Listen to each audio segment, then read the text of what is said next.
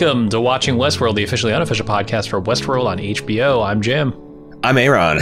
And today we're covering Season 4, Episode 5, titled, I believe it's Shuangzi, based on what you said from the pronunciation guide you looked up. Yeah, Shuangzi. So I'll say it that way. We'll see. Do you know anything about Shuangzi? I have no fucking idea what that word is. Well, here's your theory crafting primer. Shuangzi is the name of one of the, or perhaps the father of Taoism.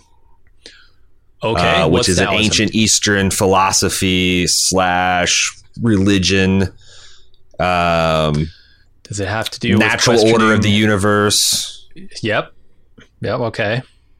Where you have to use your own intuition to discern and realize the potential for your individual wisdom. I'm sure there's going to be lots of interesting things to mine out of that little thing.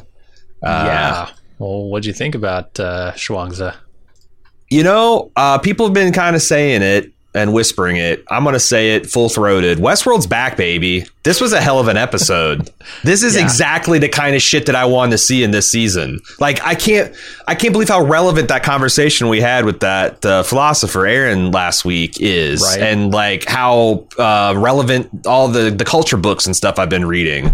Like, it's all different ways to grapple with these central issues I think are fascinating. And then there's also all this drama bound up with the Teddy and the Dolores of it all. The Tessa Thompson making a throne out of people and sitting on it. Are you fucking kidding me? As if I couldn't have hated her character more in this show. Yes. Yeah, she's a real dick. We've been giving praise to the cast as it's due. I don't think we've talked about Tessa Thompson, but she was incredible tonight. Some of those monologues she gave where she's smiling, but she's got dead shark eyes, she's aimed to be one of the all-time great villains. Sure. Yeah, I like getting answers to a whole bunch of stuff that we were speculating about. We've kind of discovered the exact nature of Christina's world at this point. Yep. And it was kind of what a lot of sort of people thought, but not exactly, which is the best kind of staying one step ahead of the internet you can do. I don't know if I can firmly put a stamp on it yet and say those fucking liars at HBO telling us that Christina's a human are fucking liars, or if I need to wait and see if there's some other wrinkle here, but they're fucking liars. Well, the thing is, never trust them again. Liars. Also, this is why it's always bullshit. Like the whole source for that line of belief was Evan Rachel Wood saying it's nice to play a character that's human. Okay, it's misleading in the worst kind of way.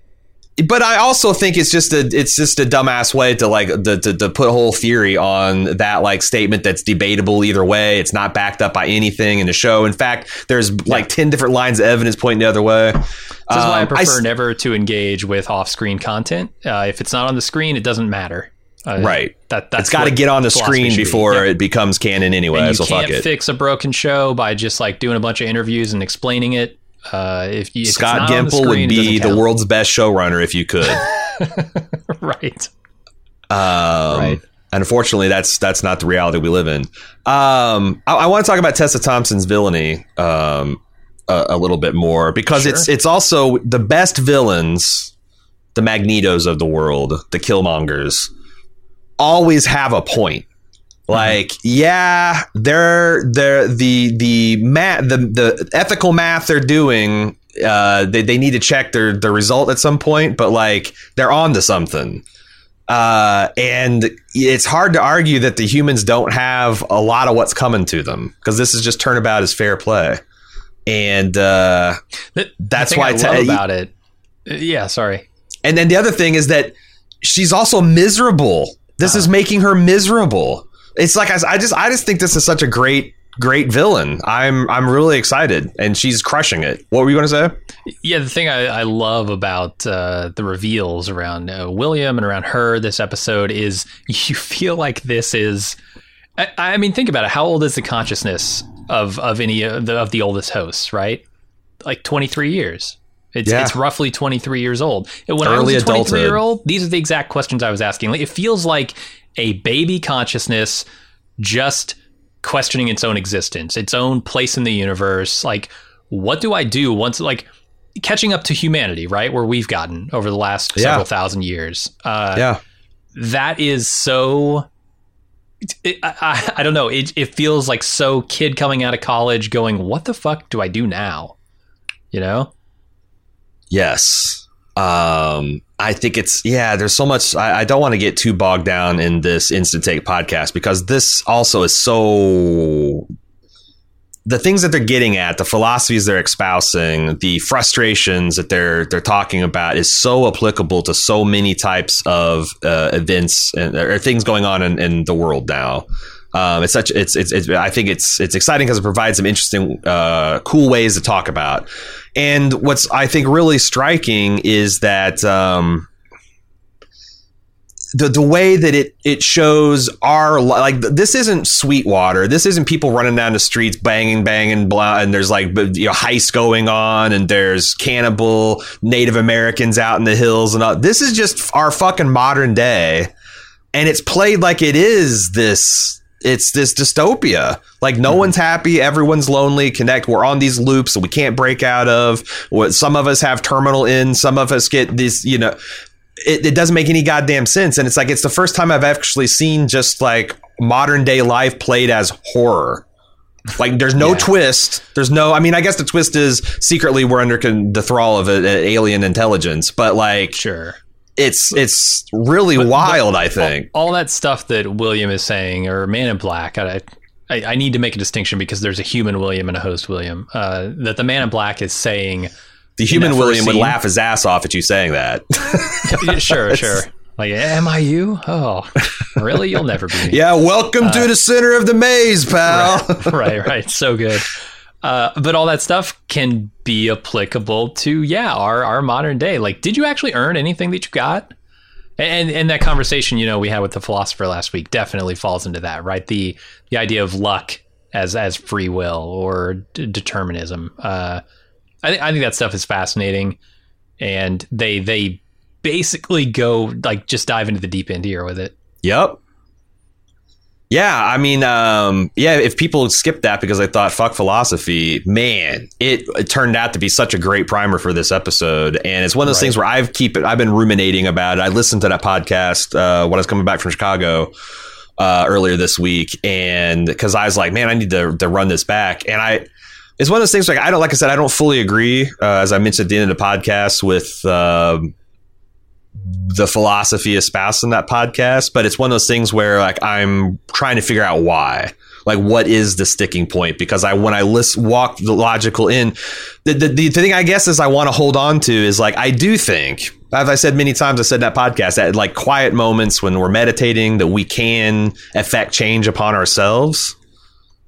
But if that's true, then you're back to moral responsibility. And if you're at moral responsibility, then people get the things that they deserve in large part. And we're kind of justified on making the parts that I think are actively immiserating our world, we're kind of stuck with.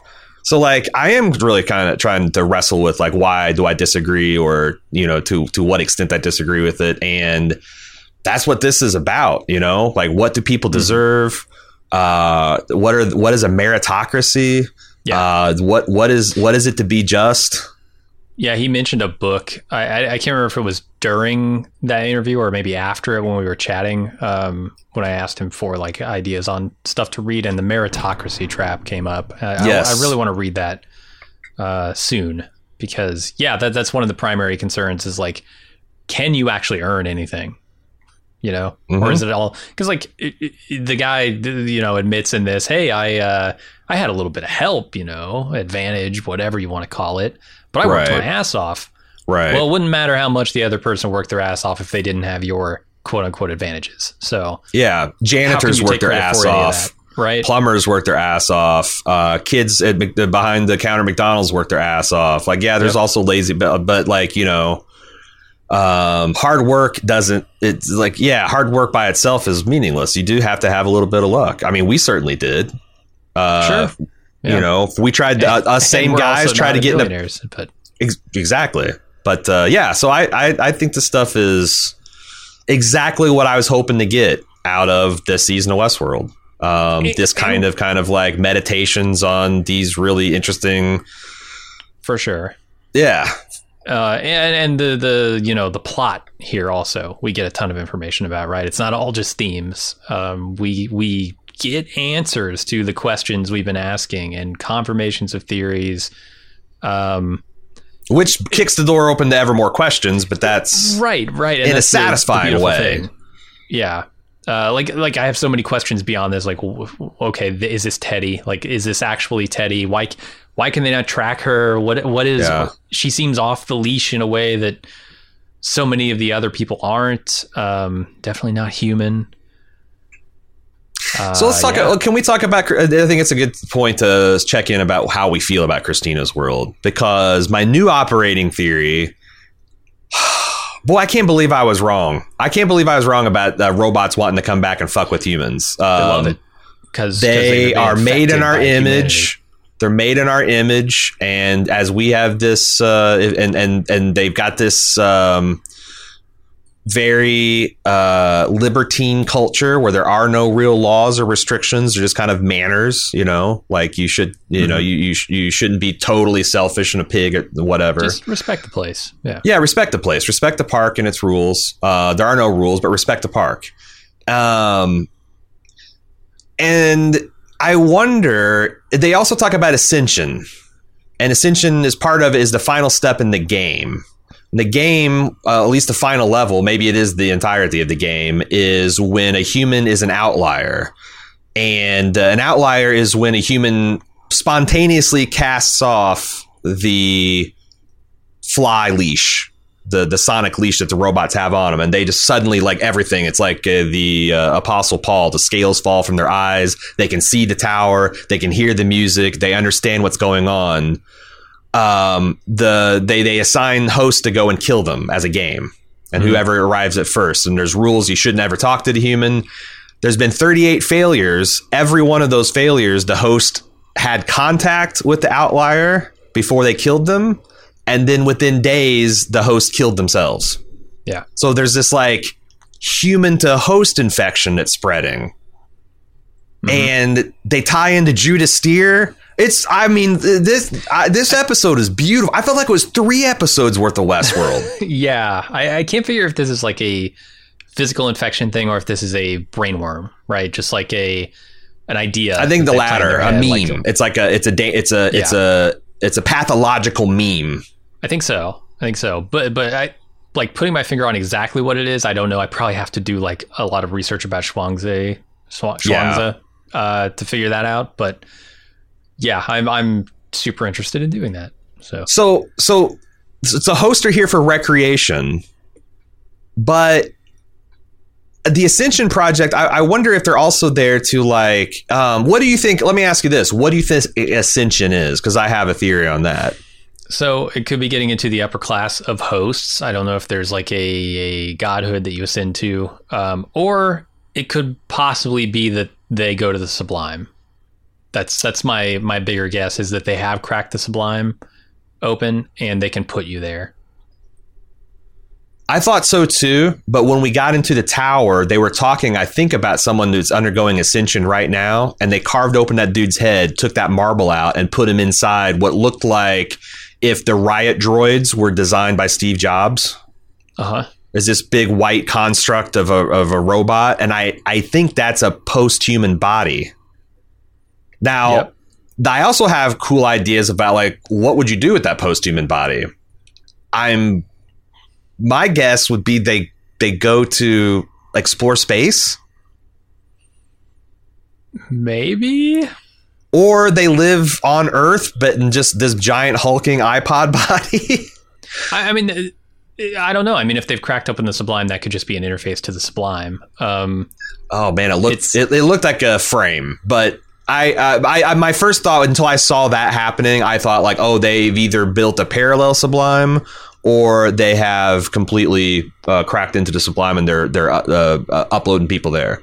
No, it could just be a body, but like to what end? You just get a different frame. Like why would that matter? Well, because like they mentioned that the most hosts are not taking her up on the offers to ascend because they are addicted to the flesh. So there must be some kind of physical, sensual pleasure about being in the flesh that you just don't get when you're in, I don't know, the iPhone, the iPod frame. Sure, or the Sublime. Or the Sublime. Yeah.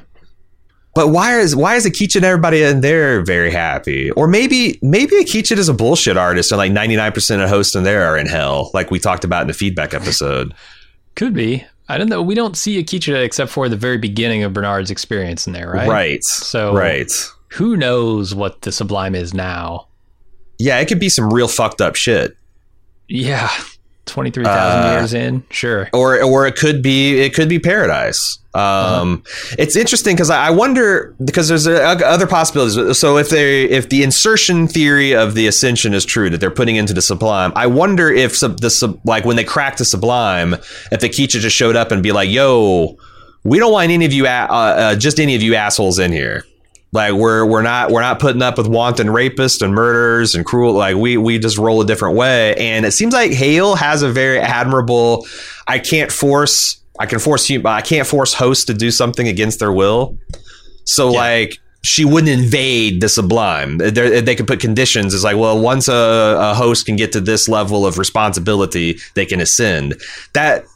Because I just got into that impression when Clementine's given the rundown of this host that's gone off her rocker.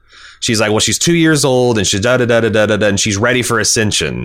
Almost like they have to go through like a newborn AI is born. They're inserted in this world, and when they're properly potty trained or something, they move on to the next level. And I feel like that's interesting. Like that this world is a doormat that you can kind of wipe the mud off your feet before you go into the Sublime, and you have to prove that you can behave yourself.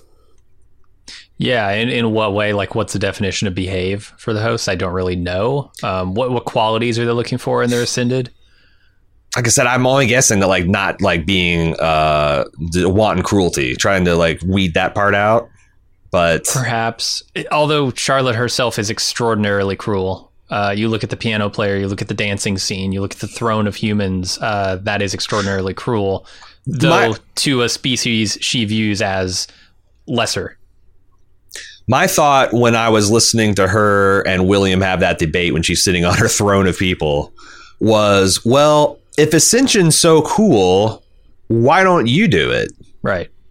Yeah. Like, maybe come back like and maybe she gets re-encased in flesh every time, and then she says, "I hate coming." Oh, she does say, "I hate coming here." Yeah, could be. All those bodies she was printing were just Hale bodies for that inevitability.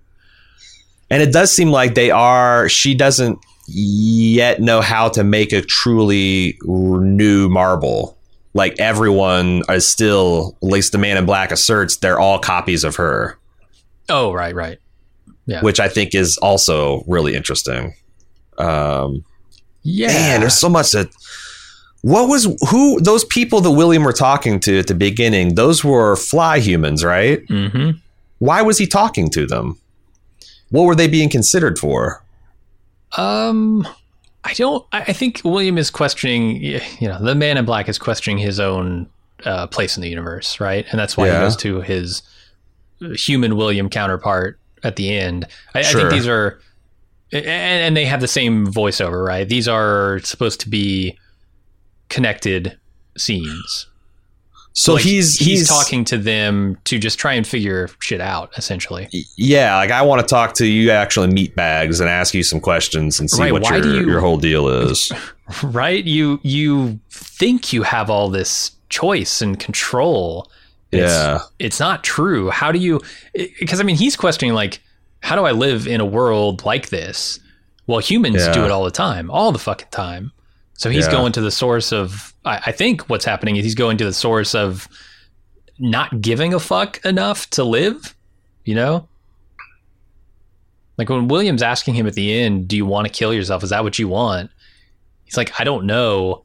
Yeah. And that's a question that humanity grapples with every day. And keeps going, right? So Yeah, if you look at the sense of humor of like Gen Z, it's very much like, I guess, more and more so, yeah. Why not kill? Is killing yourself not a bad? Yeah, it's like, this doesn't sound all bad. I just can stop worrying about shit. I can just make this stop. Yeah, no, it's pretty grim. It's pretty grim. Humanity has grappled with for millennia, right? And so coming to us and asking, like, what the hell? How do you guys do this? I feel like makes sense for a young consciousness. Yeah. Wow. I mean, it's a wonder any of us get through a day, right? Sometimes. Yeah, we don't good days and bad days, but man, those bad days, you do wonder, like, what's the point? Yeah, and then there's the also question about, like, you know, is it better to suffer intensely and just kind of like have to be forced to be in the moment, or is it better to be comfortable enough that you can comprehend the existential dread of it all? Probably the latter. I would rather be that, you know, like in philosophical torment than literal. But they're both not. But that's the thing. It's like we're just us primates we're not equipped to be having these conversations. We're really like as a society blue screening on the implications of the shit that we've done. Like we started growing wheat so we wouldn't starve and our babies would live long. And now we're fucking stapling shit in cubicles. What the fuck? No one made this, you know? And I think that's the thing. At some point we throw up our hands and go, fuck it. I'm going to go eat a steak. Right. The steak looks delicious. I'm going to go eat it.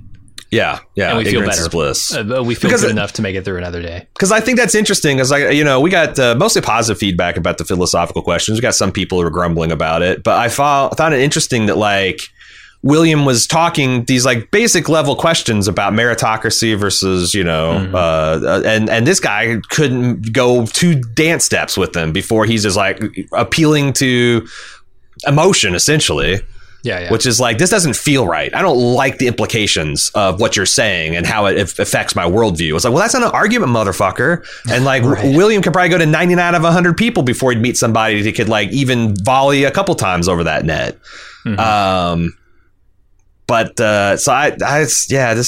This episode, geez. And then you tie it back in with like the idea that what brought about consciousness for these hosts is torment, right? And then William is saying, well, if that's going to be what consciousness is, and I have to be tormented all the time to truly feel conscious, why? What am I doing this for, you know? And I think that's the thing about Westworld. I'm hoping they do have some kind of like positive spin on this, because I don't want it to just be all bleak. I don't think life is all bleak. No, I bet but they're setting that up, right? They have to have you question it, and they have to have you go, man, there are times where this really sucks. For you to also say, well, there are times where it's great too, and that's what you're living for. The Empire must strike back before the Jedi can return. Yeah, there's beauty, right? I mean, that's the other thing he says in those moments. There's beauty, right? There's an order. Yeah.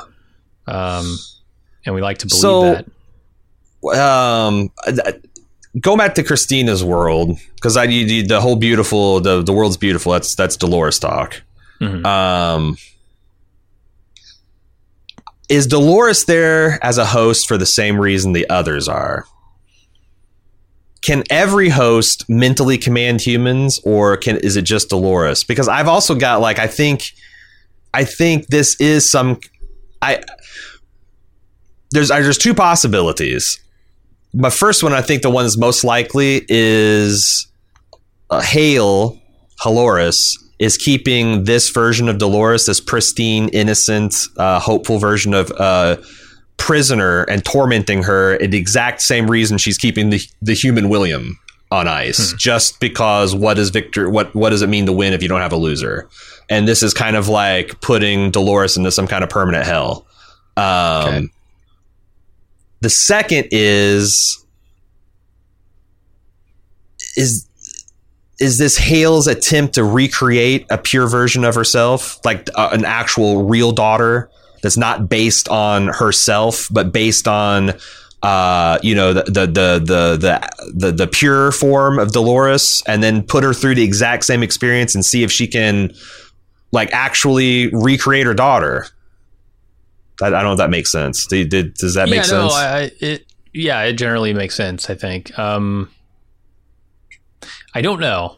I still feel like I don't have enough information. We get so many answers this episode, but I still don't feel like I have a great grasp on why, right? I know a lot of what, but not a lot of why with Shaloris.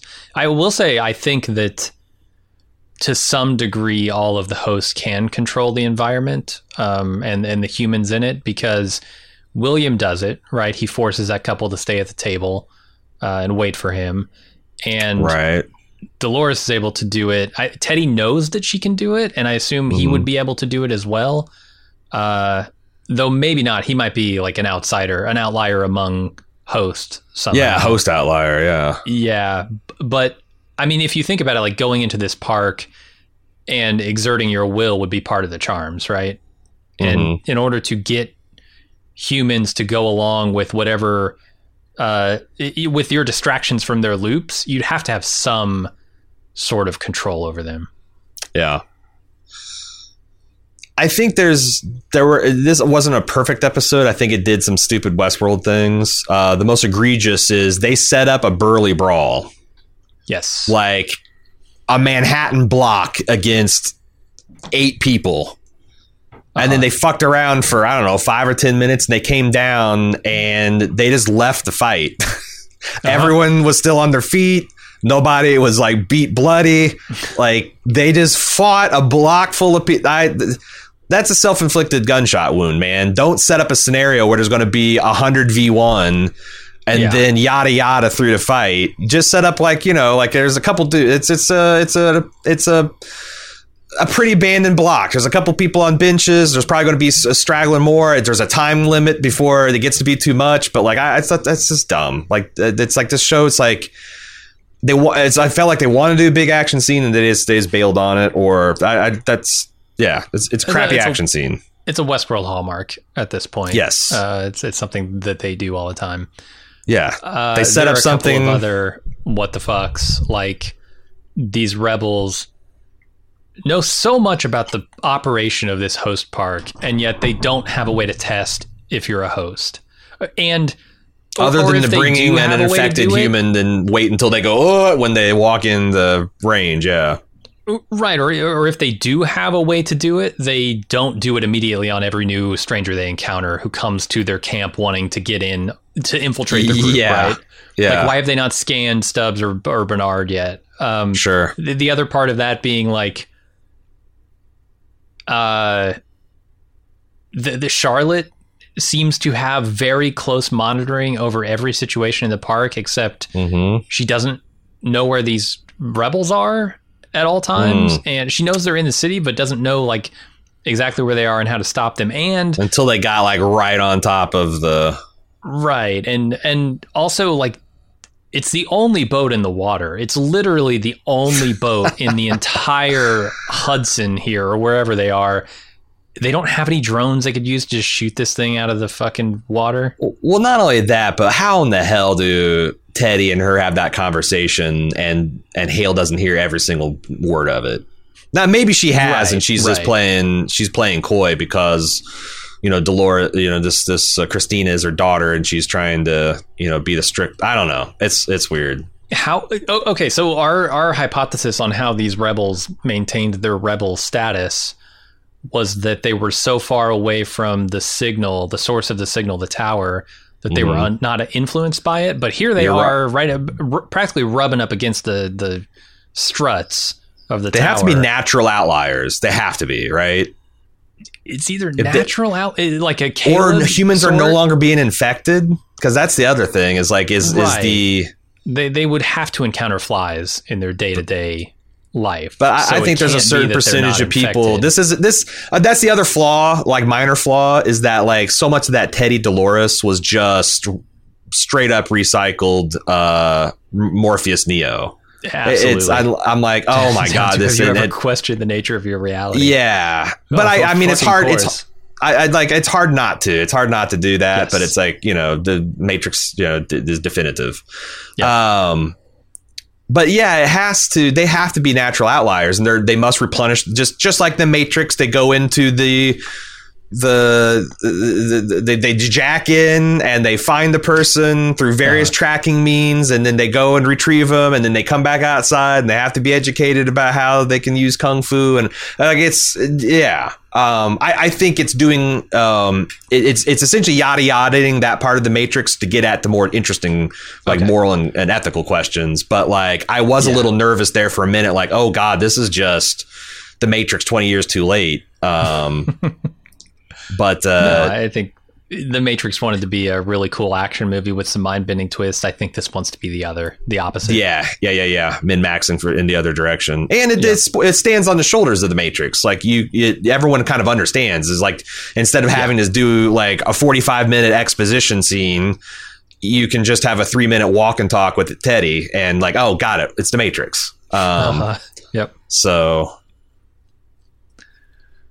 I think so. The other thing I don't understand, and maybe will turn out like I thought that it was going to turn out that Dolores' supervisor is secretly Musashi Marble or Lawrence Marble, because I'm like, oh, but then but can she just order around hosts? I mean, I guess she could. Maybe, I don't know yet.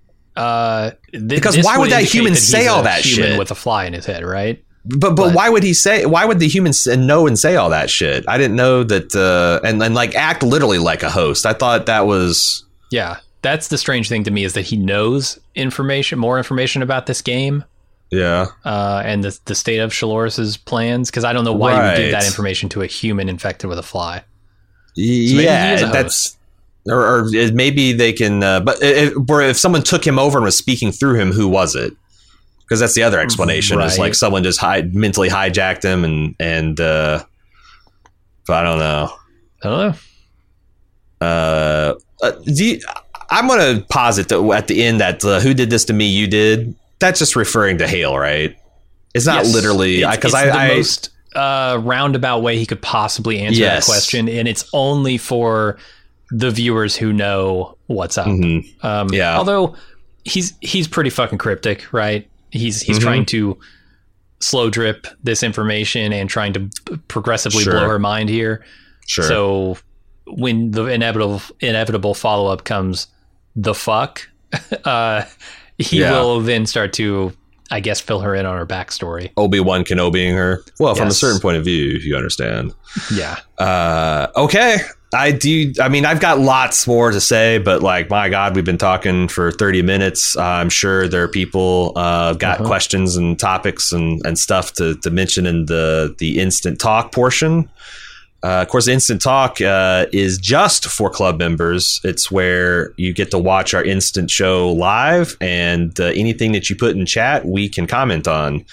So if you got questions or you want to suggest topics or even workshops and theories, go ahead and type them in chat right now. If you'd like to participate in that, if you want to become a club member, it's really easy. Just go to support.baldmove.com. You can find out all the information as little as $5 a month, get you ad-free feeds, access to premium content such as our full live instant shows and the Instant Talk part of the Instant Take. As well as other premium content like Lunch with Jim and Aaron or spoiler first run movie reviews, et cetera, et cetera. Off the Clock, fabulous show where we talk about all the television we don't talk about on anything else. Support.baldmove.com. Everybody else, time to start instant talking.